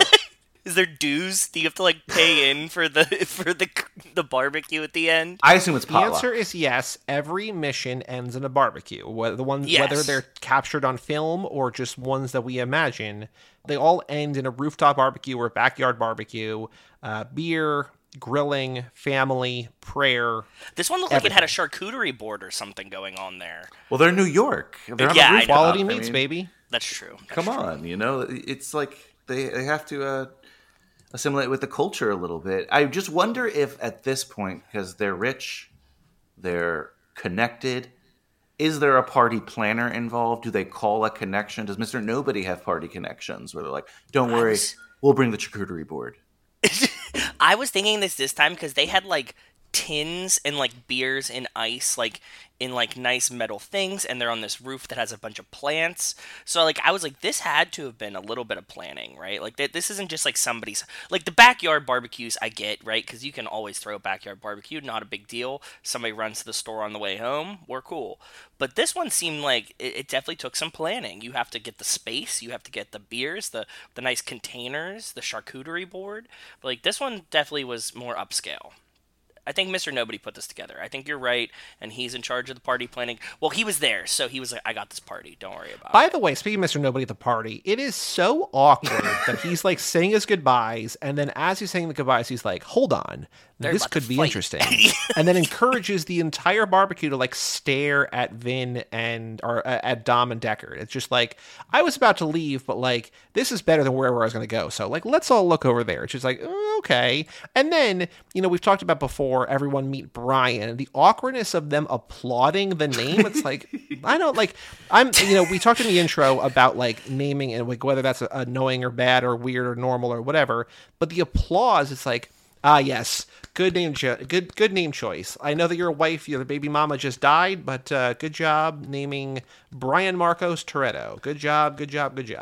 Brian Marcos, yes. His name is Brian Marcos. I've heard. Yeah. Rachel brought that up this time. She was like, Marcos? Like, yeah. Okay, yeah, Brian Marcos Toretto. So weird. Brian Marcos Sinclair. I would have named him Brian Earl Spillner. Toretto. Brian Earl Spillner Toretto. Can I just go through my please 2 or 3 other notes for the film? Yep. Before you kick me out of here, just like things on this. Well, we got games to play. We're not going to kick you out yet. We got games to play. Fair enough. We can be quick on this. Obviously, Cuban Mile. You've talked about it, of course.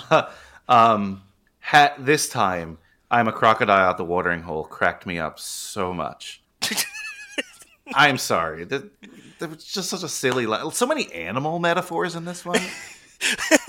with the tiger and the neck thing too. I'm like, Yep. whoa, Mhm. interesting screenwriting choices. As always, love Roman, but love Roman in this one more than I thought I loved Roman in this one. Like the fact that he's number 11 and stuff. And now that I've seen 9, I'll kind of recant a little bit about what I said. But the Tej, Roman, and why do I always forget? What's this girl's Ramsey. name? Ramsey. Ramsey. Maybe that's her last name, by the way. It is. Her name is Megan Ramsey. Okay. Like, I love that whole thing, right? Like, when she's talking to Shaw and they're getting, like, jealous. Like, that was awesome to me. Barstow, Ghetto. And I know this has been addressed, I'm pretty sure here, and in other places. Maybe on the podcast, my favorite Fast and Furious podcast. I'm gonna have to bleep that show name, but okay, go ahead. Keep going. Joking. No, but Scott Eastwood as just like, we need a white person to replace Brian is like so forced here that it's like, come on, no, you did not need just a random white guy to replace Brian. You have plenty of white people in the film. It didn't need to, like, I feel like someone consciously said, you know, younger hot white man, just so like the ladies can have their choices. Like, it's like, come on. Well, it's pretty telling that he is not back and he's not missed in 9. No, exactly. I'm like, wait, he wasn't in 9, and I just realized it. Well, by watching 8 today, I completely forgot about this character. I guess for, Mr. Nobody is not really in 9. He's been captured or whatever. He's on tape. So, like, I guess it would make sense. But they could also be like, yeah, we called Little Nobody. We called Rules, right? Like, But they don't. call Stasiak, They call so they already Stasiak. did one of those. If he was that popular, he'd be back. He'd be back if he was that popular. What is he doing? Because you'd assume that, like, I guess we have to assume that he was with Mr. Nobody when the plane goes down, so they're kind of, like, still together, right? Because he's still an underling. But, like, I was thinking, like, why wouldn't he have been like, okay, like, Mr. Nobody's gone, so, like, now's my shot. Well, I mean, like, you have to imagine that their organization is big and maybe he's just doing work in other places. I don't know, but his character to me was so just like blah and bad and just not even well received by the rest of the cast there that I was like, wait, is he working for Cypher? Like, is he really a bad guy here? Because usually when we get characters like that, it's like, oh, you were so Heel turn. Yeah, silly and incompetent because you were secretly working for the bad guy. But nope, he's just.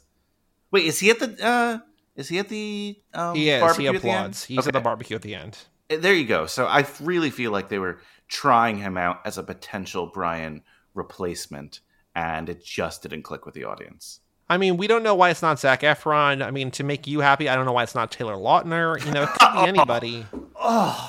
Why did you do that to me? Oh, now that I picture that, chef's kiss. You just need a dude who looks good shirtless. Like, that's all that role is, right? It's just somebody who's, like, clean cut and looks good shirtless. Please can Taylor Lautner, in a weird age up, play Brian Marcos. Please. Like a flash forward in the next one, like in 10 we keep flashing forward. Yeah, exactly. That would be fun. Yeah, because fuck time. We're not playing, like, we were, like, I mean, like, we have totally broken the timeline anyways. So, like, we need more flash forwards in 10. If you're listening, Justin Lin, flash forward. That's what we want. Joey, as a fan of Lost, would you take a flash forward Flash and Furious movie? We've talked a lot about how the franchise will end, right? And, like, people's maybe ushering in the next generation. Yeah. Someone tweeted at us this week about, Dom becoming Mr. Nobody at the end of 11, which could be cool. Like, that makes sense, yeah. I don't want 10 and 11 to flash forward, I don't think. I don't want the main story. I think we need to keep it roughly where we are in time because we're on the trail of Cypher for whatever, right? Okay. But if 11 jumps forward and sets up other stories, or we do standalones or whatever, by all means, like, throw the rule book out, do whatever you want. But I think the next two movies have to be somewhat on this grounded timeline. In time. Yeah. Okay. So Joe, you and I have talked Taylor Lautner a lot, obviously. So this question is for Joey. Universal on the Peacock announces a Fast and Furious live-action show, and it's featuring another Toretto cousin. And that is Taylor Lautner. Are you in? Yeah, of course. Or are you okay? So Super sold. You are sold. So you mean, like, in addition to Tyler Posey as Dom's cousin, that we do, like, the live action Spy Racers? Yeah, and it's Taylor Lautner. It's more an adult spy racers, right? Like not like adult, not like porn, but like, sexy spy racers. but yeah, kind of like that. You know what I mean? Like kind of like kind of bringing the sex back to the Fast and Furious thing in a sense. Sure. And Taylor Lautner's a star. I'd be all in. I'll tell you that much. I don't know. I mean, Taylor look, Lautner if Fast and doing? Furious if the name is on the thing, we're doing it, right? That's true. That's very true. Are we gonna get another Hobbs and Shaw, or is it not happening? No, they greenlit a second one. There's been no news about it. COVID didn't they greenlit a second one, then COVID happened, so I don't think they're shooting it yet. Gotcha. Well, I mean that's all I have. We could get into more, but those were my main notes this time. So there is one line I want to call out. My last note. I know she's speaking metaphorically, but Cypher tells Dom that he will, quote, abandon your brothers, plural. And we didn't know it at the time of Fate that he had a brother. So does Cypher know something that we don't know? Does he have more than one brother, or is she just truly speaking metaphorically? I think we should read deeply into that and say that she knows that he has more than, he has a brother, because we know that Jacob exists now, but I think at the time she was just like, your brothers in arms, your family, your friends. Right, yeah. But brothers though. Yeah. Oh, yeah, and that's the other, yeah. That's why I said what I said, the plural. Okay, I'm going to give you 3 choices. So I just don't want to make sure that, Brian repeating what I said was not your epiphany moment. Oh, brothers! Why didn't you say that? It's like, yeah, that's the whole reason I brought it up. No, I did, because I was considering Brian the other brother, because, that's kind of his brother-in-law. So I didn't even think about, Jacob and then another, and we see the flashback. So, where are they fucking hiding another brother in this point? You know what I mean? We know Mia was there. We know Jacob was there. There's a third brother that just, wasn't in any of the flashbacks and not around when his dad died. Hey, man. You never know. Half-brother. Okay, I'm going to give you 3 choices for that brother. Or 4 choices for that brother. Dave Bautista. Never happened. He said he hates Okay, but I'm giving it to you. Okay. So Dave Bautista, right? Keanu Reeves. Not big enough. Not big What? enough. Wait. You mean physically or? Yeah, muscly, not ripped, not brawny enough. That is what I'm saying. Robert Pattinson. Which I would love always. Or Donnie Yen. Or fifth option always is Timothée Chalamet, and that's who my ultimate choice would always be. But he's also not big enough to be a Toretto. Well, so I think Keanu is going to tie into the Hobbs and Shaw world. I don't think he's a Toretto brother. Fair. Batista will never be in these movies. If Joe said Keanu's not big enough, Pattinson's smaller than Keanu. Yeah, he is. Keanu's definitely more ripped than Pattinson is. And I mean, Donnie Yen, I don't know how. I mean, yeah, I'll take it, man. That's fine, but I don't know how that flies. I didn't detect an Asian strain in your How about Mark Wahlberg? That's probably the best bet. Yeah, something like that. I could Arnold's. Arnold's just too old. He's too old. He's a half brother. Yeah, that's what I'm saying. Maybe it's a very early version of Dom's mom. Well, we don't know when the fuck she had him now at this point, because it was 89 when his dad died. So Corey Stoll. I don't know who that is. Yeah, you do. That's the guy from The Strain. Oh, the bald guy. Mm-hmm. Yeah, could you see him as less of a? He's a henchman. Or just more of a intelligent brother, you know what I mean? Like a conniving evil brother. An erudite brother? Yes. I was never into cars like you and Dad, but Mom taught me computers and evilness. I don't know. Yeah. Really paints Toretto's mom in a really bad picture, right? We just keep letting her have half evil sons. The dad just ultimate good, and the mom was just behind the scenes ha ha ha. Do we know anything about the mom? Nope. Jeez, that's crazy. Nothing. I don't even think he mentions It's got to be coming. All right, yeah, 10 actors who could play the Toretto mom. No, I'm kidding.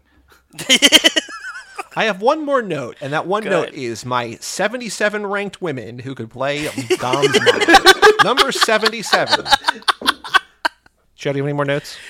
No, I cut mine in as we were talking. Listeners of the show, please email the show with your best suggestion for who could play the Toretto mother. Diane Lane.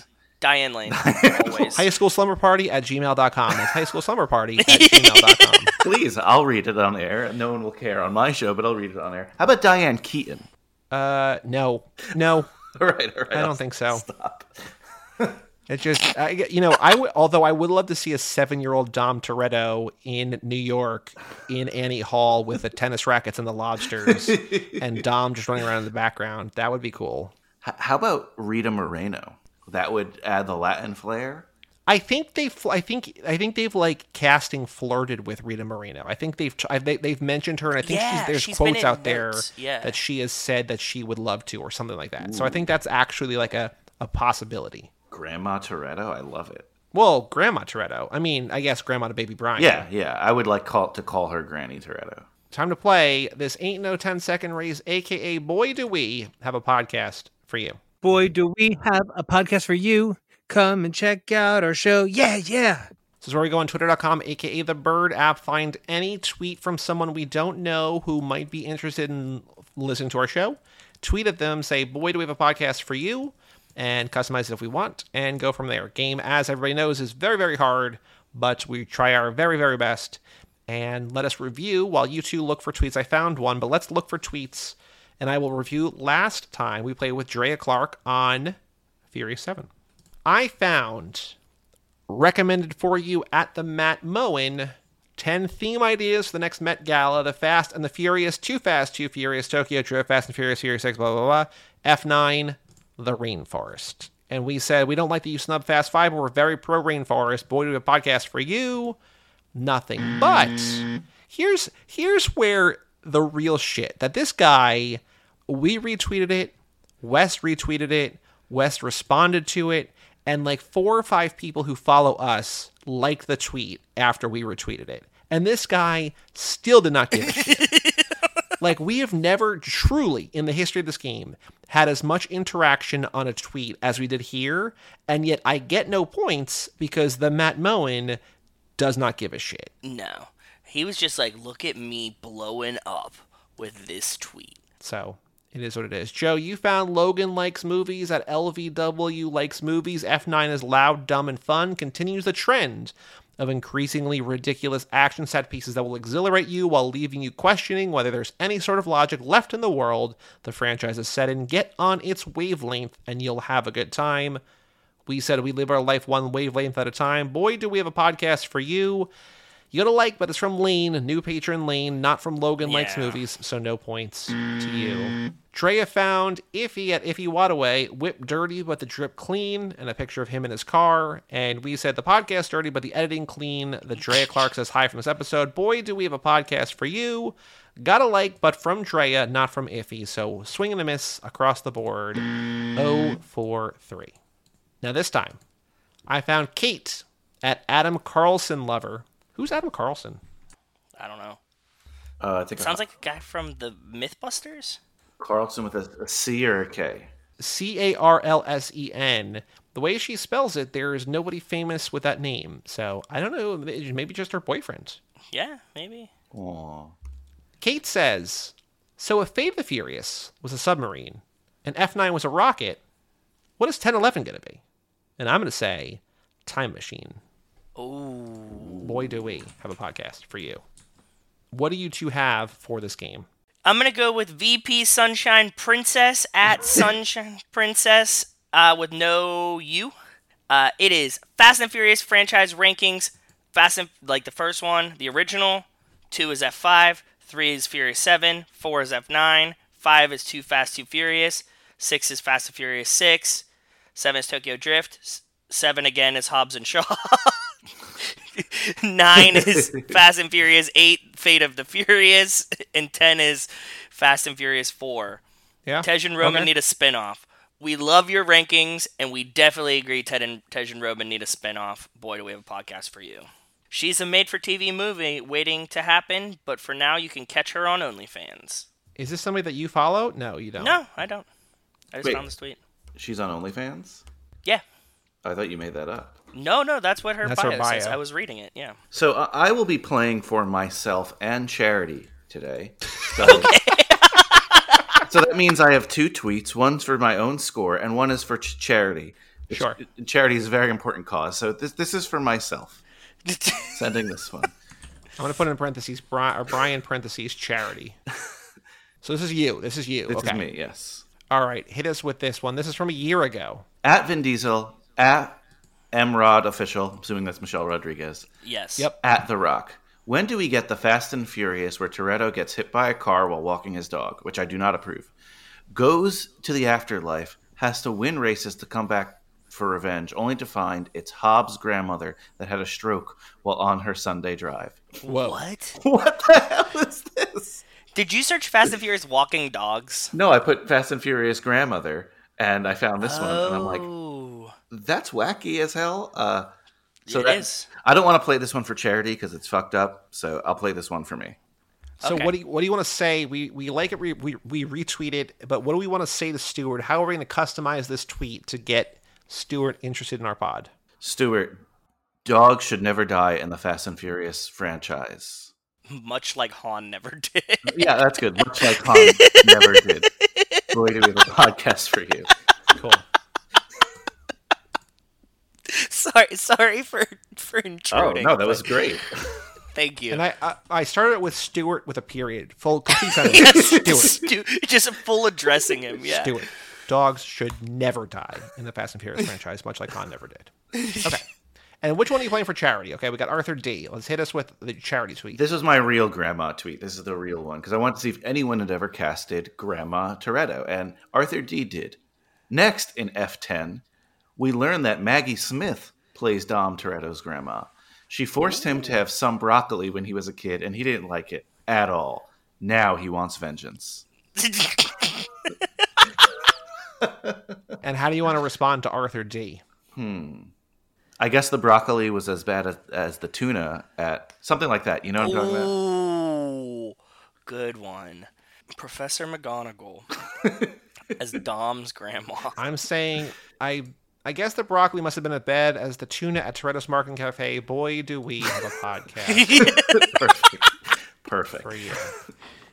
Now, Brian, we have one more game to play, which we did not play last time. Okay. Because the episode was getting long. But we are going to play Dude, Where's My Car? What's My Car? Sorry. Dude, What's My Car? That's the name of the game, not the actual thing. Dude, what's my car? What's your car, dude? From January 12th of this year, do you want to play the game? Do you want to guess the car? Or do you want me to do you want to help me give clues to Joe? I don't know cars. I'm going to help you give clues. Subject line. This is from Jerry Robinson, sent in January of this year. Car pick, and if you use this one, if you can, use this during a Tokyo Drift Lap. Well, sorry.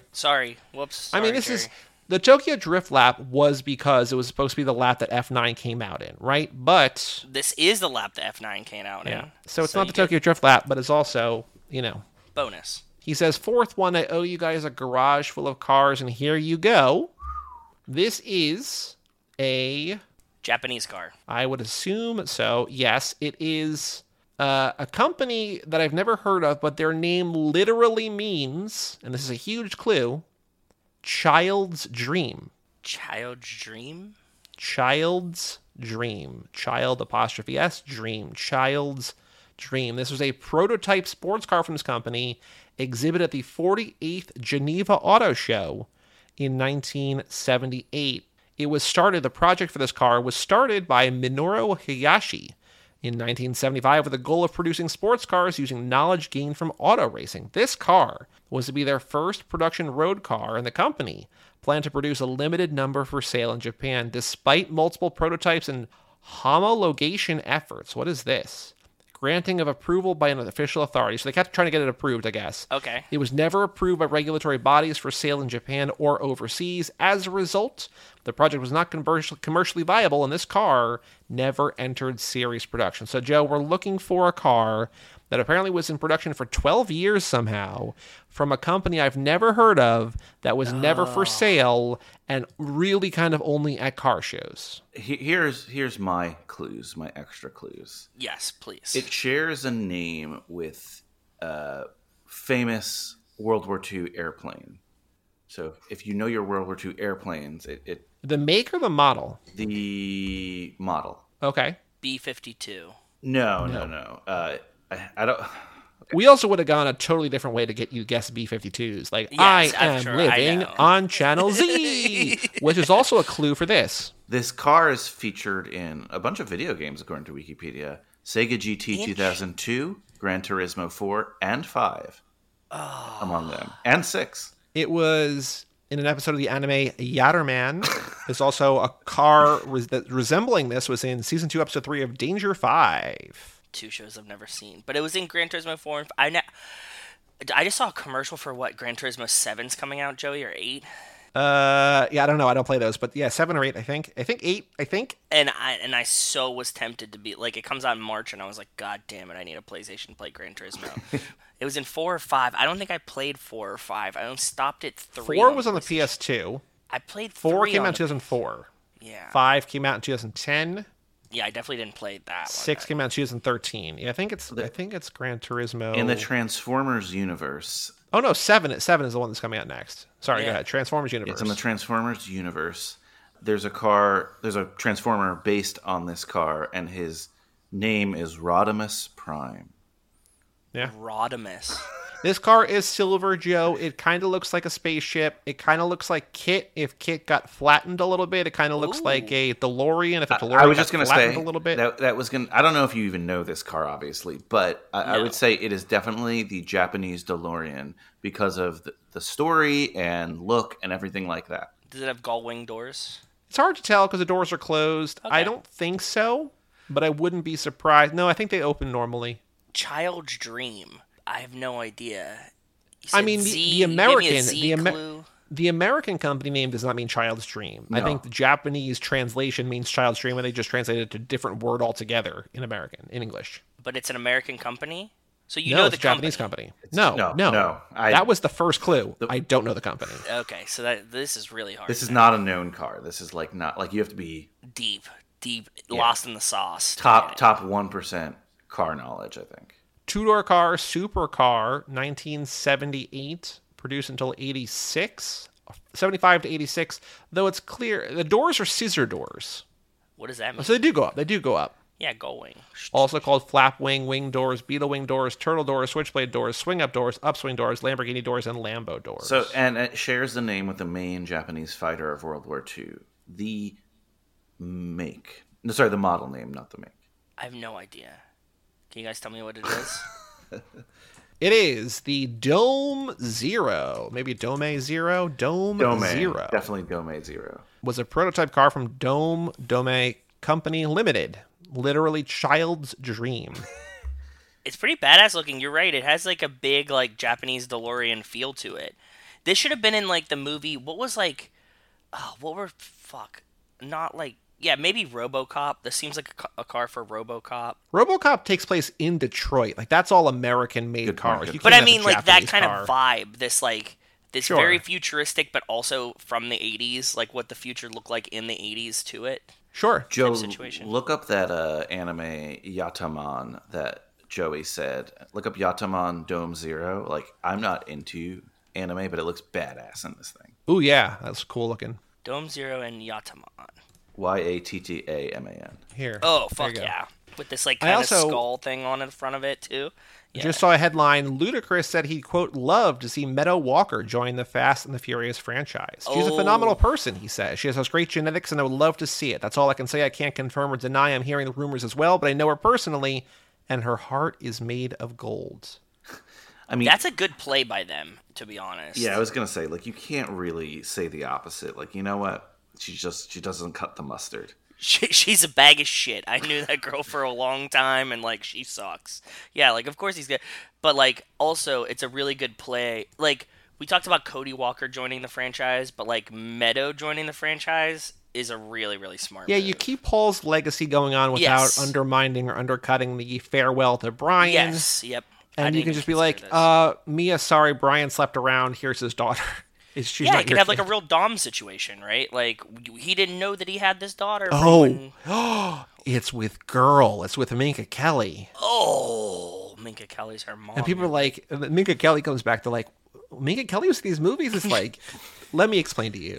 There was the 6-minute turbocharged prelude to Too Fast, Too Furious becomes the most important part of the franchise for the next movie. I'd love it because she's the only other woman in the entire franchise that Brian has ever like shown affection to.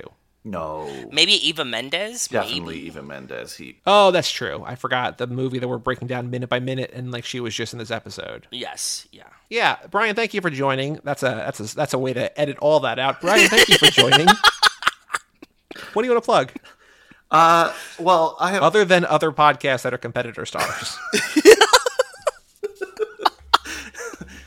I'd like to plug my show, which is called High School Slumber Party. The both of you have been on. Joey, kind of recently, right? You were on for Twin Peaks Firewalk with me, and yeah, Joe too. Of course, you've been on our Twilight Lap, and we got to do another one of those because as I'm at my desk here in my apartment.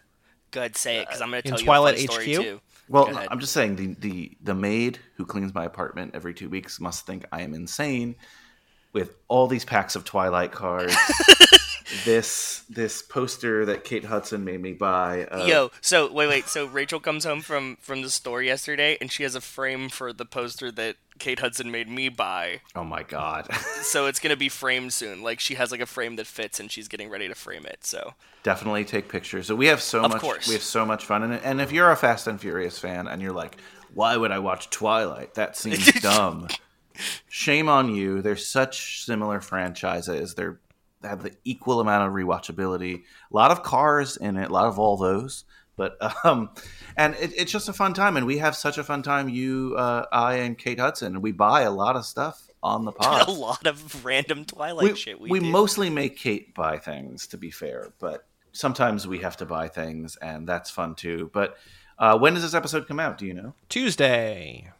So the episode that I have. Well, because right now, as we're recording this, you have 240. Oh, wait, do you count the AP episodes as being numbers? Or I no? do, yes. In the regular feed, so I do count. This Friday will be 249. So will yesterday have been number 250? You have a bonus 250, or is this upcoming Friday a 250 episode?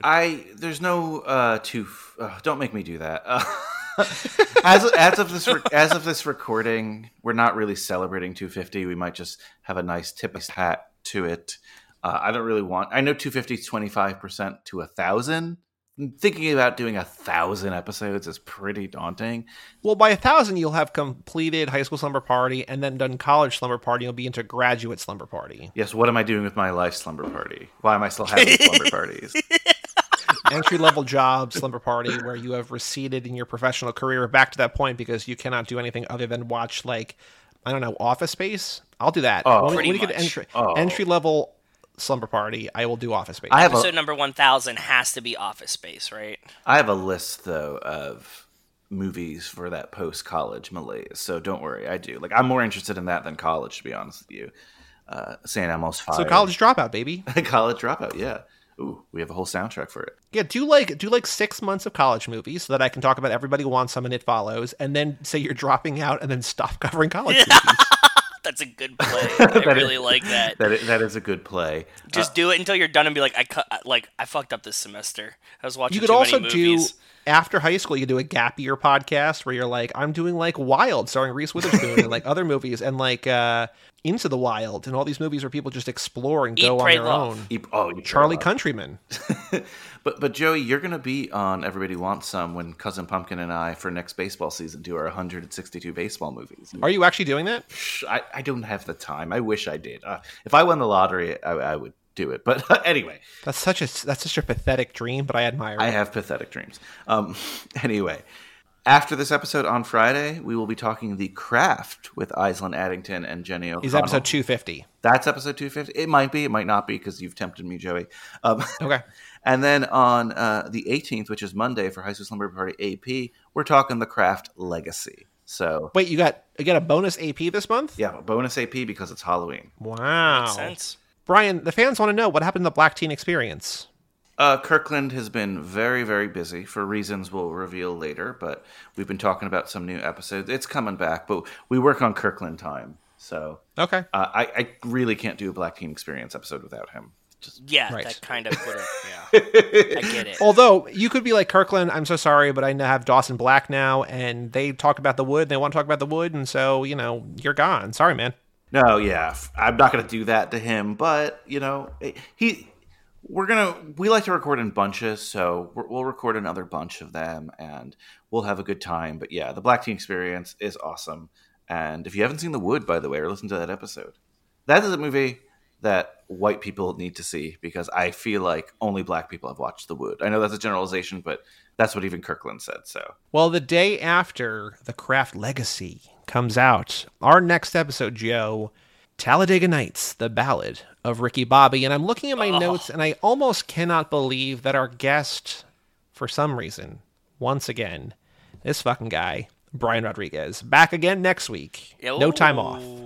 Talladega Nights, the Ballad of Ricky Bobby, a movie I've never seen. I don't know what to do with my hands. I don't know that reference. Well, you'll know it by the next episode. And Joey, please don't Scott Eastwood me. I hope I can still make that Talladega Nights episode. Put me in the sequel here. So you're flying cross country back to where Dom Toretto grew up. You are not going. You're going to be closer to 1327 than we've ever been in recording the episodes, at least. So of course, you're going to be on there. Can't wait. Thank you for all things. Brian. Too Fast, 2 Forever. You go to cageclub.me, facebook.com/Too Fast, 2 Forever, or at Too Fast, 2 Forever on Twitter and Instagram. Email us, family@cageclub.me. Check out our Patreon page at toofast2forever.com and our store at toofast2forever.shop. Once again, shout out to Lane for joining the Patreon. Thanks, Lane. Stickers in the mail that you will have received months or years ago by the time you get to this episode, as you are catching up. And currently in lap 3 before we hit the Nas and did like 60 episodes one lap. So, yeah, that's right. I'm sure he might be like, hey, I'm flying through this. It's like, well, just wait till the pandemic, baby, because a lot going on. Check out High School Slumber Party. Come back next week for Talladega Nights, the Ballad of Ricky Bobby, with the aforementioned Brian Late Night Slumber Party Rodriguez. Oh, shit, it's Brian. I'm Joey Lewandowski. I'm Joe, too. You gonna say it? Oh. Only you and Mike have that privilege, and neither of you ever remember it. And I'm... Sorry. And I'm Brian Rodriguez, and I do want to say one more thing. I would like to... No, that's not how this works. I just forgot to do this. I would like to give a thank you and a shout out to my wife, Nicole, who good call. Parked our car in the least Fast and Furious move ever. Parked our car so I could make it and do this podcast. So thank you, Nicole. I know you're a huge listener of Too Fast, 2 Forever. So. I hope she wasn't granny shifting double clutching when she shouldn't, etc., etc. We'll tell you all about it. Will we see you again?